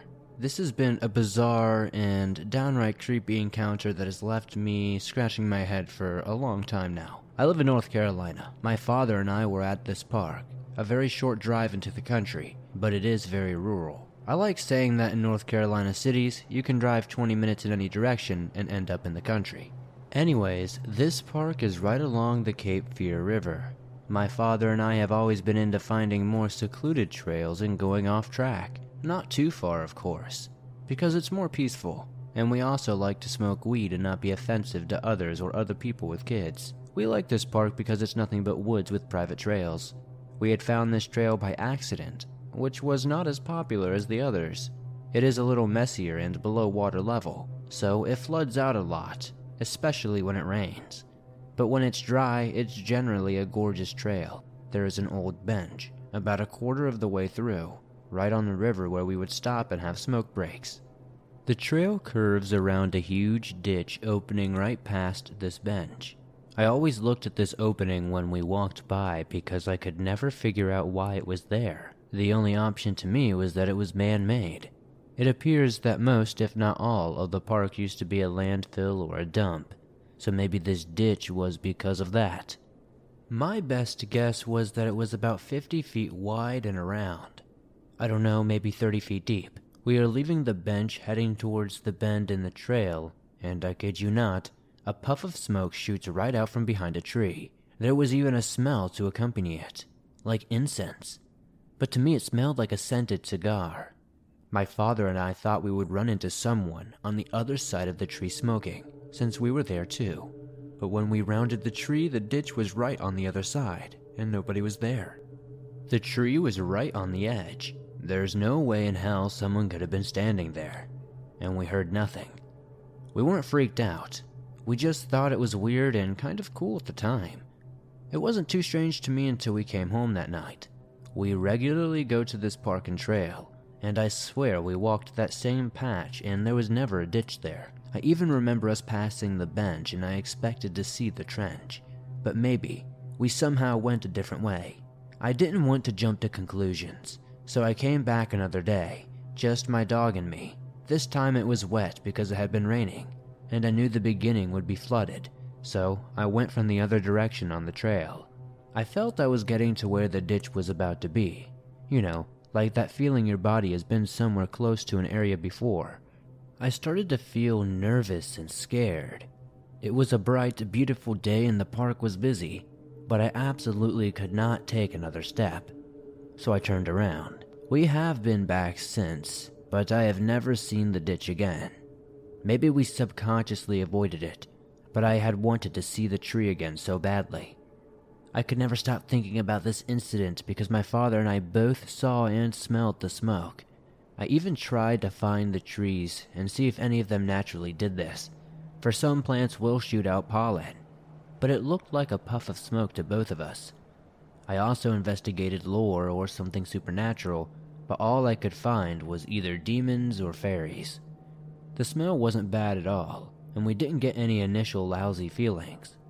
We also happened to be talking about God and spirituality at the time, so maybe it was an angel. I am honestly nervous to know what it could have been. I think about this incident almost every single day and would like to know if anyone here in the swamp has any ideas. I might try and go back again soon.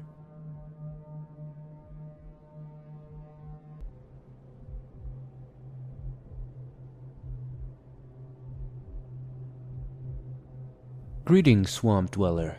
I've got a story that's not necessarily the most terrifying, but it's very concerning and worrisome, and has got me feeling quite creeped out.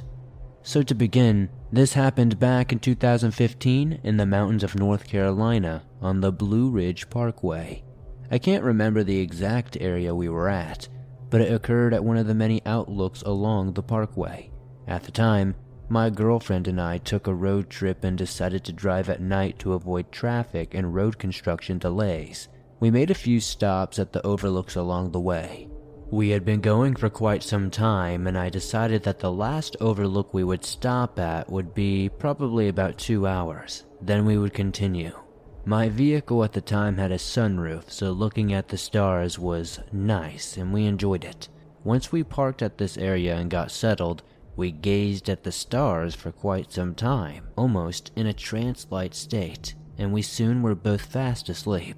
I then awoke, remembering I didn't lock the doors when something caught my peripherals. It was a shadowy tall figure that didn't look human at all. This shadowed figure reminded me of your typical gray alien, with dim glowing yellow eyes, almost like embers or hot coals from a fire.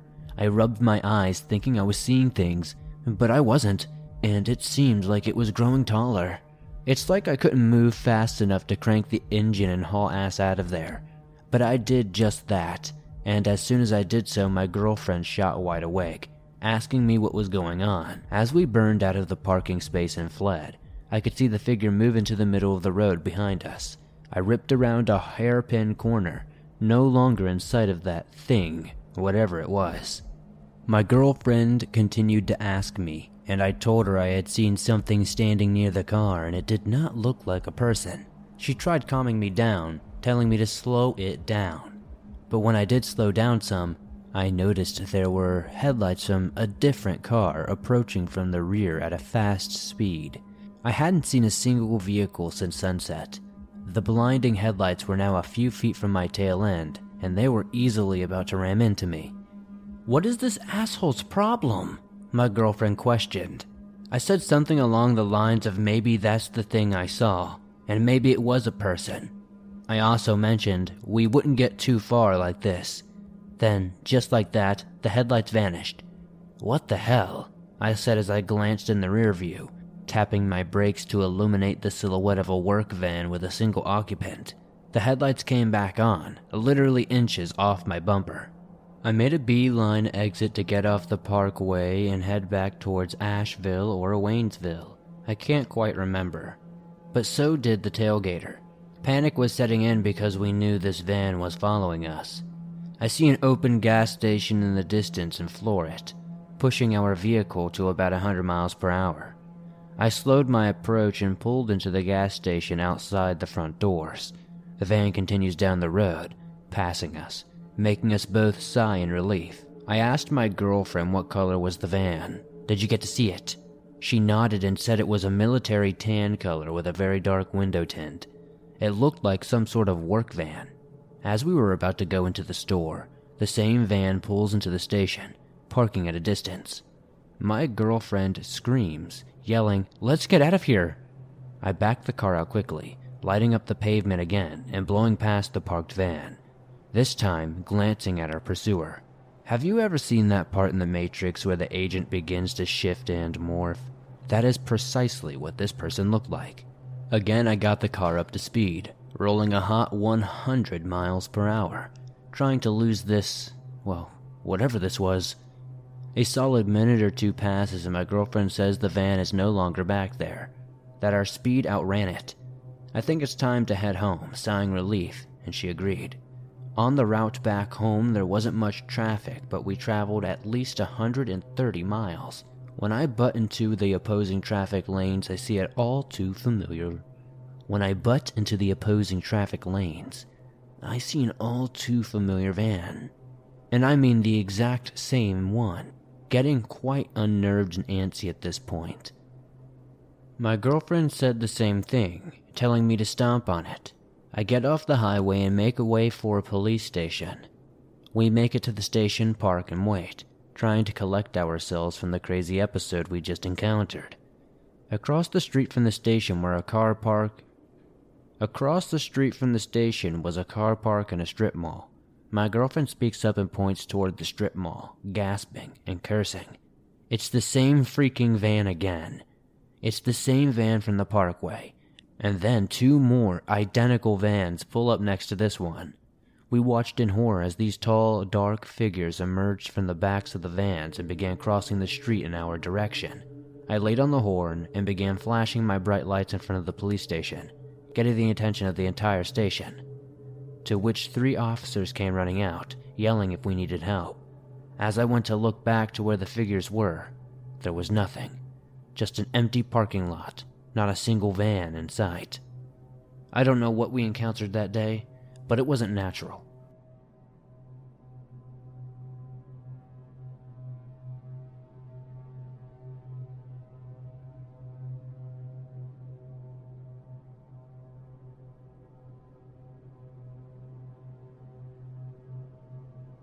First off, I'm sorry for my bad English as it's not my first language.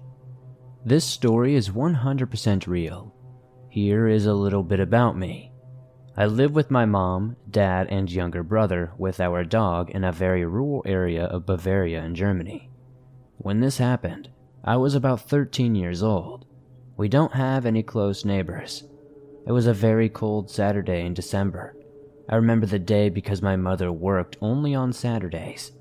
My brother, father, and I spent our afternoon watching movies.